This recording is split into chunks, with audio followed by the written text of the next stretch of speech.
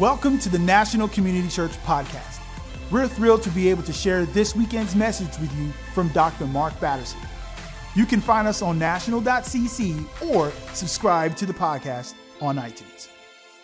In 1932, a theoretical physicist named Werner Heisenberg won the Nobel Prize for a groundbreaking discovery in the field of quantum mechanics. For hundreds of years, physicists believed in a clockwork universe that was predictable and measurable and quantifiable. And then along comes Heisenberg and his uncertainty principle, and it turns the world upside down and inside out. Here it is in a nutshell.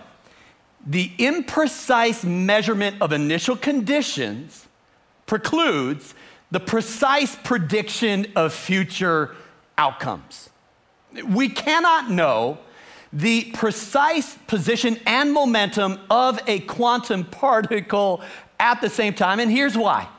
Sometimes matter behaves like a particle that seems to be in one place at one time, and sometimes it appears to behave like a wave that's in several places at the same time. It is the duality of nature. Simply put, there will always be an element of uncertainty, or as my grandma Johnson used to say, you can't never always sometimes tell. Think about that. Here's the bottom line. Life is infinitely uncertain. Am I in the right room? Now let me flip the coin, and I want you to juxtapose that with this. Benoit Mandelbrot is the father of fractal geometry, the study of complex shapes. Some shapes, like clouds in the sky or coastlines, are infinitely complex. Any detail can be magnified to reveal even more detail ad infinitum. I think theology is a little like fractal geometry.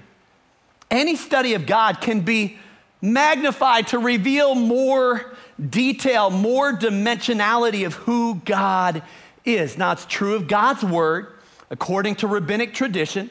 Every word of Scripture has 70 faces and 600,000 meanings. And it's true of God's character. And there are fancy theological phrases for this.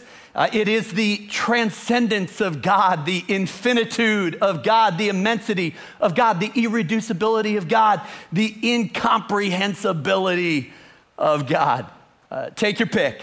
Simply put, God doesn't fit within the four space-time dimensions that He created, let alone the logical constraints of our left brain. God cannot be reduced to a mathematical formula or the 26 letters of the English alphabet. A Greek Orthodox theologian whose name I have forgotten said it this way: it is not the task of Christianity to provide easy answers for every question, but to make us progressively aware of mystery. God is not so much the object of knowledge as He is the cause of our wonder. Long story short, life is infinitely uncertain. God is infinitely complex. Good luck. God bless. We'll see you next week. I'm kidding. We'll keep going. Whether you are in the house or you're at our online campus, YouTube channel, NCC app, welcome to National Community Church. We are in a series called The Doubters Club. If you have a Bible, I want you to meet me in John's Gospel, chapter 20, and we'll get there in a minute. Okay. Faith is not the absence of doubt any more than courage is the absence of fear. In fact, doubt is a key catalyst, a key component of faith. Why? Because it forces us to ask the hard questions. It forces us to micropile the foundation of our faith and reinforce the footers. It forces us to deconstruct and reconstruct our faith. Doubt is the irritant in the oyster that eventually produces the pearl of great price. When you go to the gym or hop on your Peloton or do your CrossFit workout, you are building muscles by breaking them down. Faith is a muscle, and like every other muscle, you have to break it down to build it up. Doubt is what does that. Now, if you deal with doubt the right way, it actually stretches your faith. In a sense, faith is doubting our doubt, and that'll make even more sense in about 20 minutes. Now, one of two things is going to happen over time. Either your theology will conform to your reality because you doubt your faith, or your reality will conform to your theology because you doubt your doubt. If you're taking notes, jot this down. Doubt is putting your circumstances between you and God. Faith is putting God between you and your circumstances.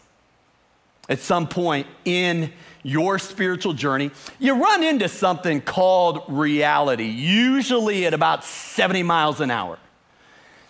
Everybody has a bout with doubt.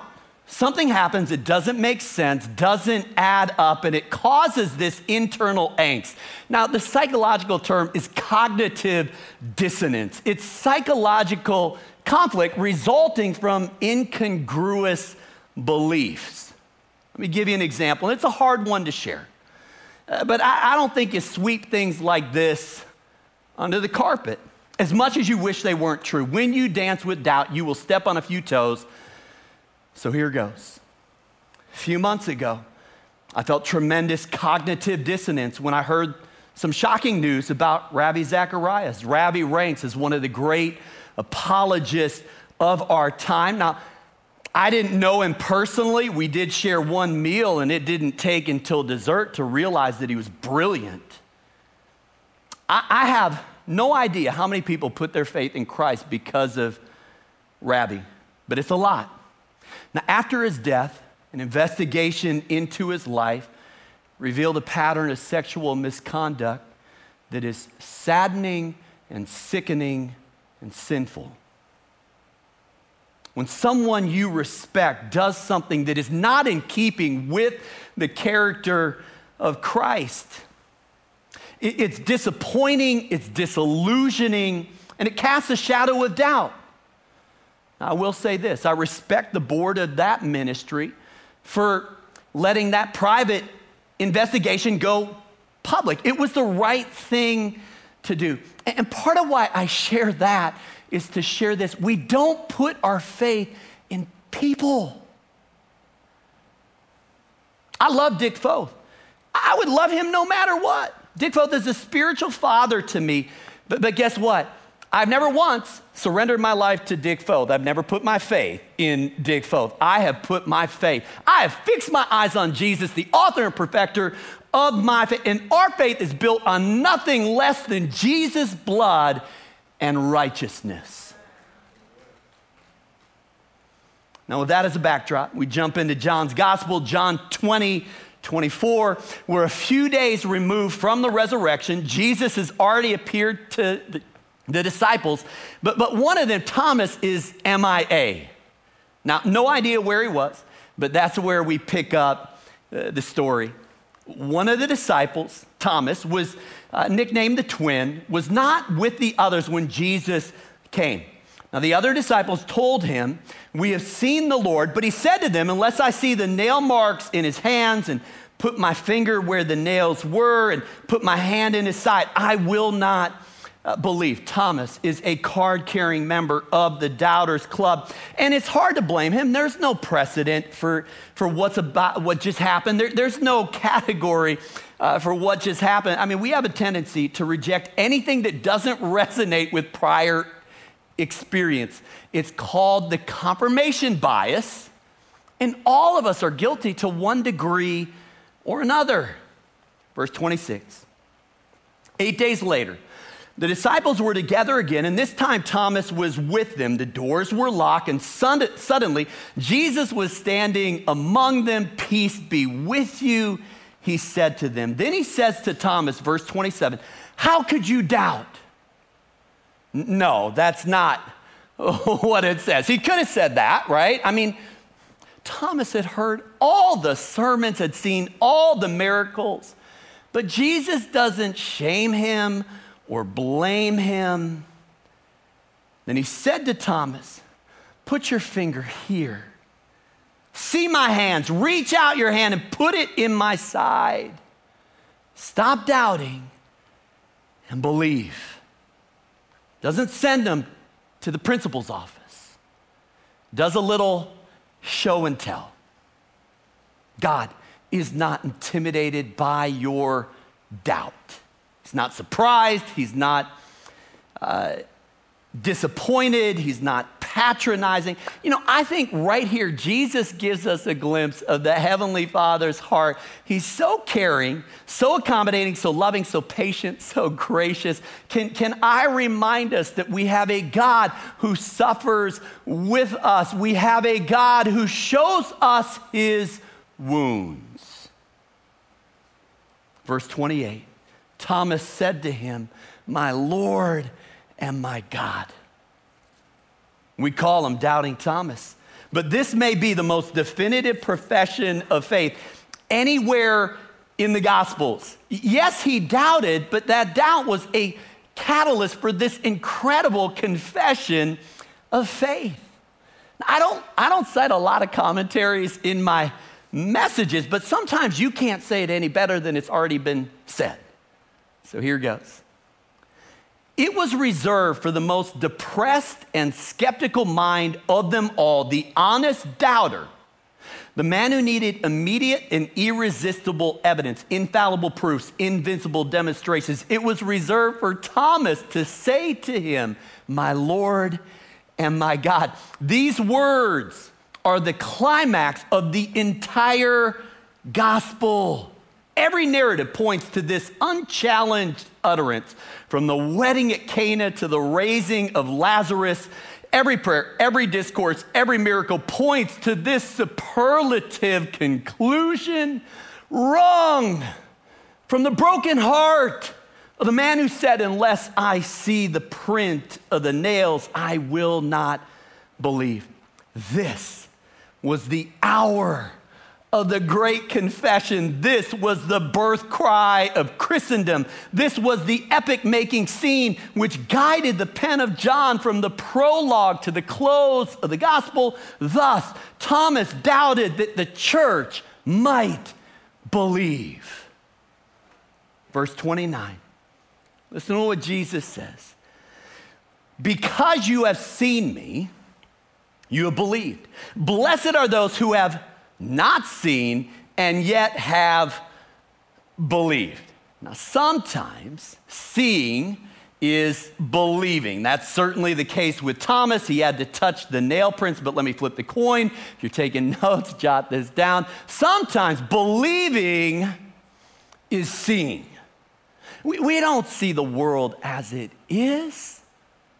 We see the world as we are. So much of what we see is a projection of our personality, our pain, our past, even our prejudice. This is why hurt people. This is why forgiven people forgive people. What we see is a projection of who we are. Now, Abraham Maslow called it the law of the hammer. If all you have is a hammer, everything looks like a nail, right? Many years ago, read a fascinating book with a fun title, Mozart's Brain and the Fighter Pilot. The author, Richard Restack, says, what the eye sees is determined by what the brain has learned. Then he shares this maxim that has become a mantra for me. Learn more, see more. Learn more, see more. Learn more, see more. Learn more, see more. When astronomers look into the night sky, sky, they connect these dots called constellations. They see more because they know more. When a musician listens to a song, they hear the harmonies. They hear more because they see more. They know more. Endless examples, but here's the bottom line. The more you know, the more you see. Now let me push that envelope. The more you know, the more you worship. And we tend to think of knowledge and worship as mutually exclusive, but they're two sides of the same coin. You can't worship what you don't know. And I would flip that and say, you can't really know what you don't worship. Stick with me. In John's gospel, Jesus has this encounter with a woman at the well. He says, you Samaritans worship what you do not know. It's lip service at best. It's false worship at worst. They are worshiping out of ignorance, which makes it meaningless. Now, when Laura and I get into an argument, hypothetically speaking, I've been known to say sorry without knowing what I'm sorry about. Because I just want the hypothetical argument to end. Now, let's be honest, that's a little lazy and it's a lot disingenuous. Why? If you don't know what you're sorry about, it's an empty apology. And in my experience, empty apologies start more hypothetical arguments. If you don't know what you're sorry about, it's an empty apology. If you don't know who you're worshiping or why, it's empty worship. Jesus says the Father is seeking worshipers who worship him in spirit and in truth. In spirit is worshiping who you know. In truth is knowing who you worship. One way or the other, the only ceiling on our worship of God is our knowledge of God. And so the more you know, the more you see, the more you know, the more you worship. Let me add another one to the mix. The more you know how much you don't know. Now, Oliver Wendell Holmes, former Chief Justice of the Supreme Court, said there are two kinds of simplicity. There's simplicity on the near side of complexity, simplicity on the far side of complexity. I would not give a fig for simplicity on this side of complexity, said Holmes. But I would give my life for simplicity on the other side. There are a lot of Christians who settle for simplicity on the near side of complexity. And I might add faith on the near side of doubt, joy on the near side of sorrow, and peace on the near side of problems. They live by platitudes and they clutch their cliches, and we've got to do better than that. Listen, if you are growing spiritually, you will outgrow some old wineskins the same way you outgrew the clothes you wore as a kid. At some point, some of the things you believe shouldn't fit anymore. Why? Because you know more and you worship more. And more you know, the more you know how much you don't know. Now, the Apostle Paul said it this way. When I was a child, I talked like a child, I thought like a child, I reasoned like a child. When I became a man, I put childish ways behind me. That word childish means simple-minded. It's simplicity on the near side of complexity. Here's what I'm getting at. As you grow spiritually, you outgrow the faith you had a year or 2 or 10 years ago. In the philosophy of science, there's a concept called critical realism. It's a recognition that we don't know everything there is to know. We can never expect at any stage to be absolutely certain that our scientific theories are correct and will never need further amendment. Now, this week, on Wednesday, New York Times ran a story about a groundbreaking discovery at Fermi National Accelerator Laboratory. Did you see this? Evidence is mounting that a tiny subatomic particle seems to be disobeying the laws of physics. I don't know why, I just kind of love it. In other words, there is a form of matter, a form of energy that is not currently known to science. And if it's true, it will fundamentally change every theory that we have. That's what critical realism allows for. Can I suggest that we need to know what we know, but we also need a degree of critical realism when it comes to our theology. Listen, our faith is always being deconstructed and reconstructed. We're always learning and unlearning and relearning. And I found that almost every spiritual truth has a fascinating corollary in the physical realm. And so it's not unlike your body. You are not who you were 10 days, 10 months, or 10 years ago. I mean, you look like the same person, but you're a totally different person. The 10 trillion cells in your body are in a constant state of regeneration. And you know this, but you don't see it when you stand in the mirror. It's like, oh, wow, look at that. It doesn't happen like in real time, right? So the average adult has 10,000 taste buds. Those taste buds are replaced about every 2 weeks. The surface of our skin covers about 20 square feet, and those skin cells are replaced every 27 days. The cells that line your stomach regenerate every 2 days because of digestive acid, but the internal intestinal cells take 16 years to renew. And no matter how old you are chronologically, your bones are about 10 years old. Long story short, would you hear this right here? Your body is going through a process of death and resurrection all day, every day. In much the same way, our faith is being constantly renewed. This is what the Apostle Paul said. 2 Corinthians 4:16, though outwardly we are wasting away, yet inwardly we are being renewed day by day. Faith is a lot like the apps on your phone, right? If you don't update them, eventually they aren't going to work. Why? Because they don't sync with the operating system. And so faith and doubt are this dance that we continue to grow and evolve and learn and worship. And then the more we know how much we don't know. One final thought and then a few applications. The more you know, the bigger God gets. I love the moment in Prince Caspian's second book in the Chronicles of Narnia, where Lucy and Aslan are reunited. Lucy says, Aslan, you're bigger. Aslan says, that's because you're older, little one. Lucy is a little confused. She says, not because you are? Aslan says, I am not, but every year you grow, you will find me bigger.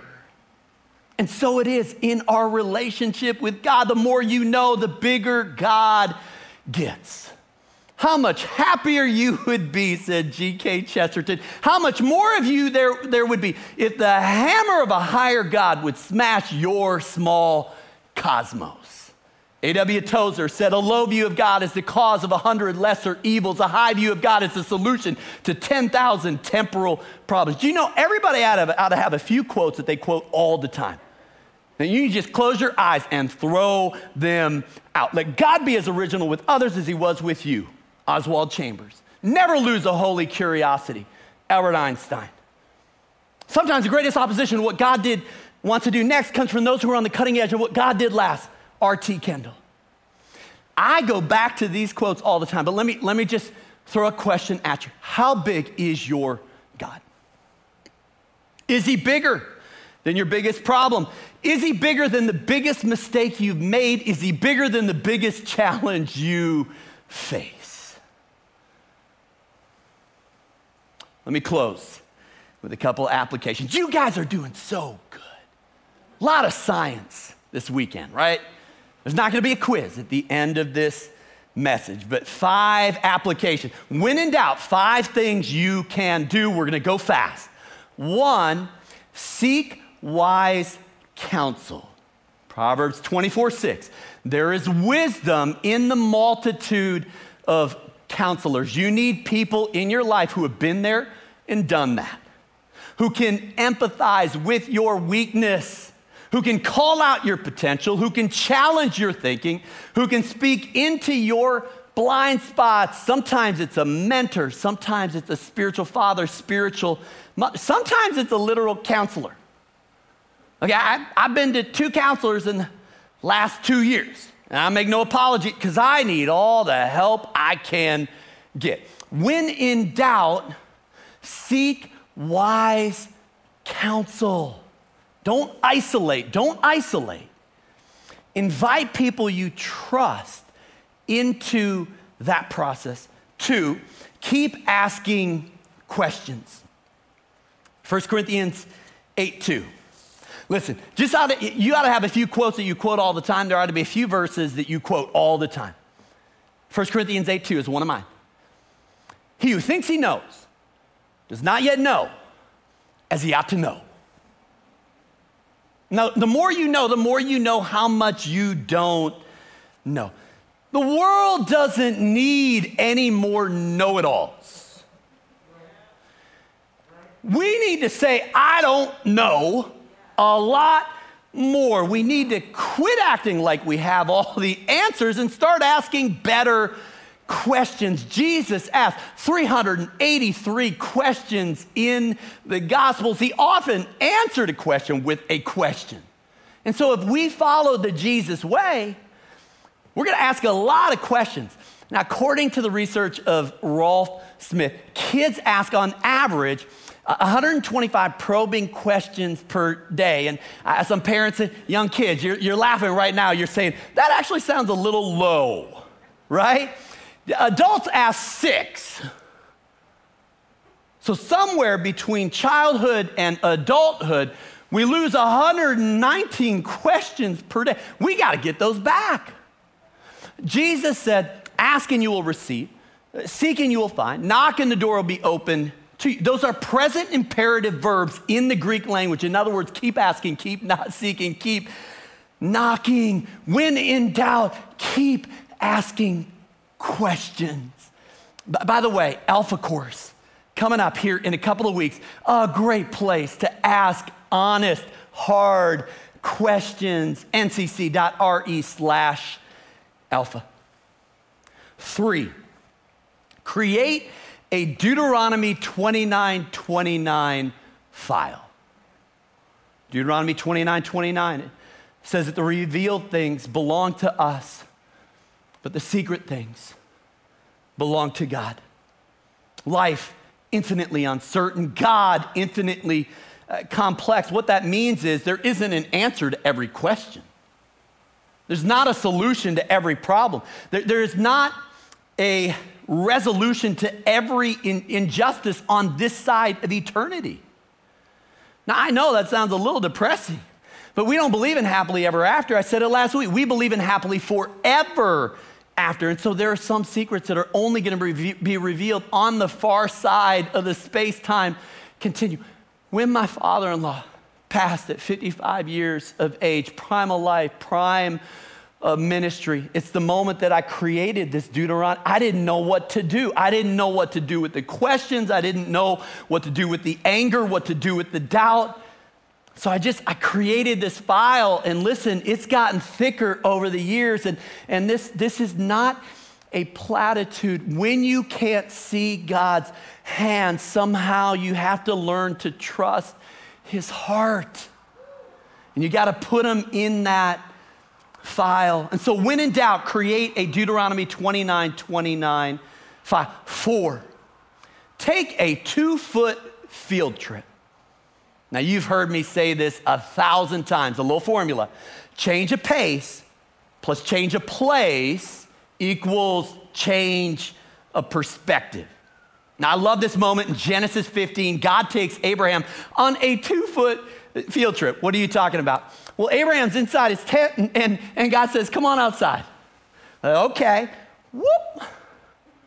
And he's there. Now, why would God do that? Well, as long as he was in the tent, Abraham was staring at a 8-foot ceiling.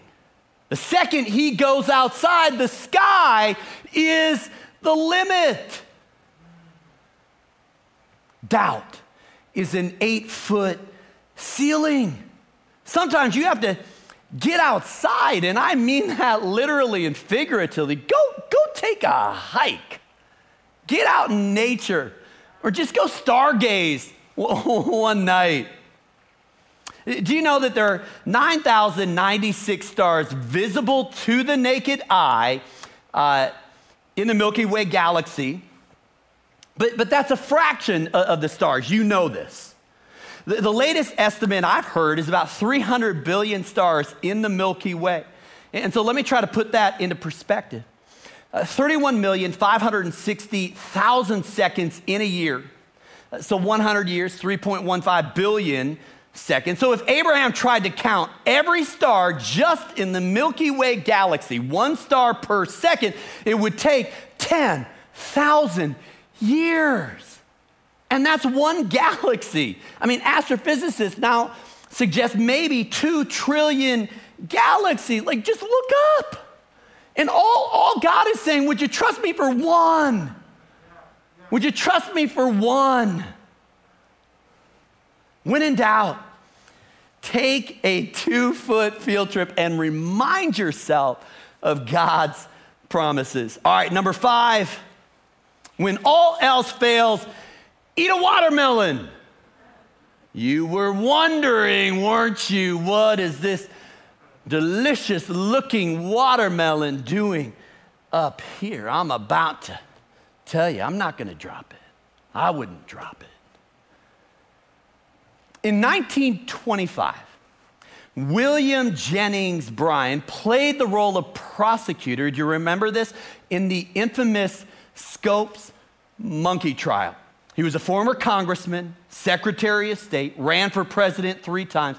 But later in life, he taught a Bible study and he wrote religious books. And in one of those books, he wrote about a watermelon.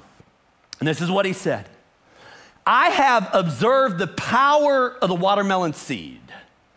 It has the power of drawing from the ground and through itself 200,000 times its weight.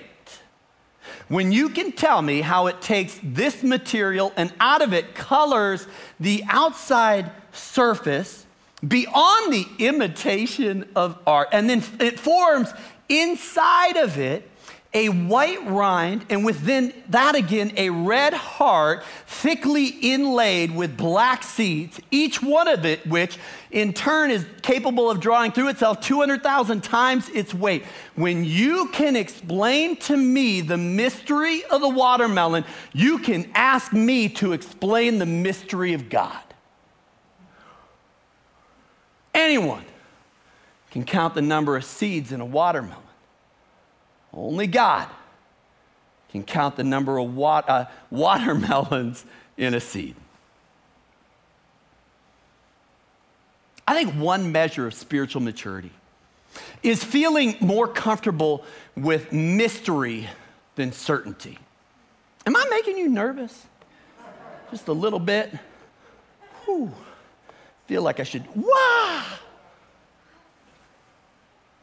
All too often, we resort to therapy instead of mystery.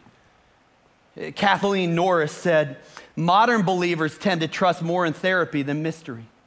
Do you remember what that Greek Orthodox theologian said? God isn't the object of knowledge. He is the cause of wonder. Carl Jung said it this way, a religion becomes impoverished when it cuts down on its paradoxes. Why? Only the paradox comes anywhere near to comprehending the fullness of life. Non-ambiguity and non-contradiction are one-sided and thus unsuited to explain the incomprehensible. At the epicenter, we're almost done, I promise you. At the epicenter of our theology is the Trinity. Okay, we believe in one God, 3 persons. Well, which is it? 1 or 3? It's not either or. It's both and. Father, Son, and Holy Spirit. The concept of the Trinity is past our pay grade, and I would expect nothing less. If we could comprehend the Trinity, it could be a human construct. Once again, His thoughts are higher than our thoughts, his ways than our ways. And so I say, when in doubt, eat a watermelon. Let me invite our worship team to come. Let me double back to doubting Thomas. Here's the rest of the story. Founding member of the Doubters Club, patron saint of doubters, but that didn't keep God from using him in a profound way. Now, he walks off the pages of Scripture, but fortunately, we have a wonderful church historian. His name is Eusebius, a wonderful book to read, his record of these early church fathers and mothers. And so Thomas, it is believed, traveled beyond the borders of the Roman Empire. He was martyred on July 3rd, 72 AD, but not before sailing to India, where he established 7 churches. Thomas is widely regarded as the patron saint of India. Simply put, his life impacted an entire subcontinent. Why and how? Well, I think it traces back to this loving gesture that Jesus makes. Jesus wasn't afraid of letting Thomas touch his wounds. This is such an intimate, such a beautiful moment. He's not afraid of that. And Thomas touches those wounds, and then he says, "My Lord and my God." Romans 10:9 and 10. If you confess with your mouth Jesus is Lord and believe in your heart that God raised him from the dead, you shall be saved. Have you ever made a profession of faith in the lordship of Jesus Christ? You can do that right here, right now. If you're at our online campus, there's a place to raise a hand. If you're maybe at our YouTube channel somewhere else or right here in person. Listen, ncc.re/follow Jesus. We want to help you take those next steps in your spiritual journey. And so let me just say this. Welcome to the family.